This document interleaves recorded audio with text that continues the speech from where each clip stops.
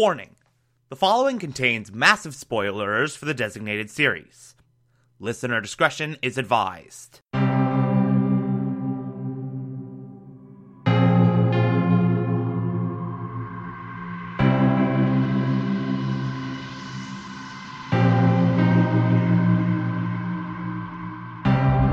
You're listening to the Television Archive, the show where we, the television-loving hordes of the internet, take a deep dive into what used to be in our beloved medium.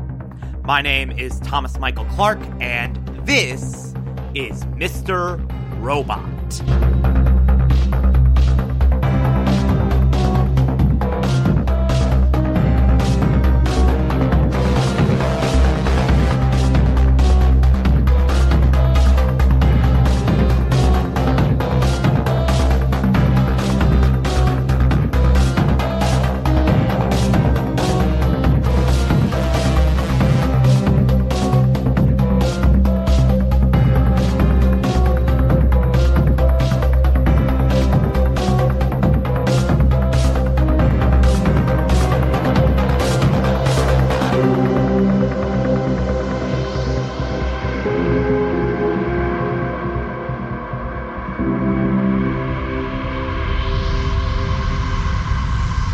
Today we will be discussing Season 4, Episode 5, titled 405 Method Not Allowed.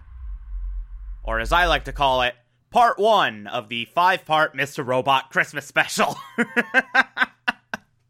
Seriously, hope you like Christmas just as a setting, because it's gonna be Christmas Day in this universe for like a year. They really stretched out the timeline on this season. To great effect, I might add. Much better than other shows that have tried to do something similar in the past and failed miserably. Looking at you, How I Met Your Mother. That final season was not great. I'm sure we'll talk about that on the Television Archive at some point. Who knows? Maybe. We'll see. Anyway, point is, this episode's great. This episode is freaking amazing. I love everything about it. I've been waiting to talk about this for quite a while. This is one of those episodes that late Mr. Robot did fairly often, where they just took a week and said, hey, let's just go fully experimental, filmmaking-wise. Let's just do something different. Let's do something insane. Let's do something unconventional. And in this case, it's having an entire hour of television with almost no dialogue. There are a total of 2 lines of dialogue throughout this entire episode. We don't have to talk, and it's time we talked. Between those 2 lines, no one says a word. It is all visual storytelling, and it is done to superb effect. It is so brilliant, and it establishes Sam Esmail as, a directorial genius, quite honestly. He did an amazing job navigating the quote-unquote, that's all, folks, the quote-unquote limitation of not having dialogue. And for an episode with no dialogue, and for an episode that's very much let's go experimental, there's actually a lot of plot just shoved into this episode. There's a lot going on here. You got, of course, the episode opens with Darlene picking up Elliot from the scene of the burning van where Tyrell died. Well, okay, where Tyrell got shot and then walked off into the woods when he eventually died. Point is, Tyrell died, there was a van involved, the van's burning now.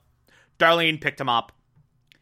Dom investigates the scene of said van arson at the behest of the Dark Army. Investigates the whole thing, actually manages to hack the local PD so that the Dark Army can get access to a red light camera, which captured Darlene and Elliot. So now Dom is tasked with finding them. Price gets the most convoluted invite ever to the Deus Group meeting. He goes to a restaurant that leads him to a trombone player outside of E-Corp, that leads him to a dry cleaner's that gives him the invite. It's a huge, massive series of events. Krista goes shopping for like a Christmas date with her boyfriend, and then gets stopped by Fernando Vera. But of course, the real star of this episode is the virtual frickin' realty heist, which is so well done. It's so amazing. It is Tension City. It is so well crafted, so brilliant, so well thought out, and it does not give you a second to breathe. Everything from the infiltration, to that 40 minutes where the cameras are off, to capturing the security guard's fingerprint, to hacking the servers, to get the Days Group information from Cyprus National Bank, all the way to that explosive chase sequence between Elliot and the cops. It's brilliant. It is so freaking brilliant, and I love everything about it. It's so freaking good. And it ends with Elliot getting run over by a car. So, that's wonderful. Run over by a car, jumping off a ledge, and then getting picked up by Darlene. So that's wonderful. Good times had by all. Not a lot there that I've talked about. I apologize for this being so short, but man, it's really just one long, fully tense, amazing sequence with a few subplots added in and no dialogue at all, and it's so brilliant. It's a really great, I could almost say standalone episode. Like, you could watch this and just be like, oh, they're stealing something. That's it. Like, it's a heist movie. You can watch this as a standalone heist movie, and it's still freaking great. But anyway, love this episode. It's so freaking good, and get ready for the other 4 parts of the Christmas special. If you like this, favorite the podcast, anchor.fm/TV archives, so that you can be here every single Monday through Friday as I go through every single episode of this and other shows. And you can find it on pretty much our podcatcher app you prefer. Feel free to call in as well. It's simple as just a push of a button on the Anchor app. I'll play those on the show from time to time if you feel so inclined to send those in.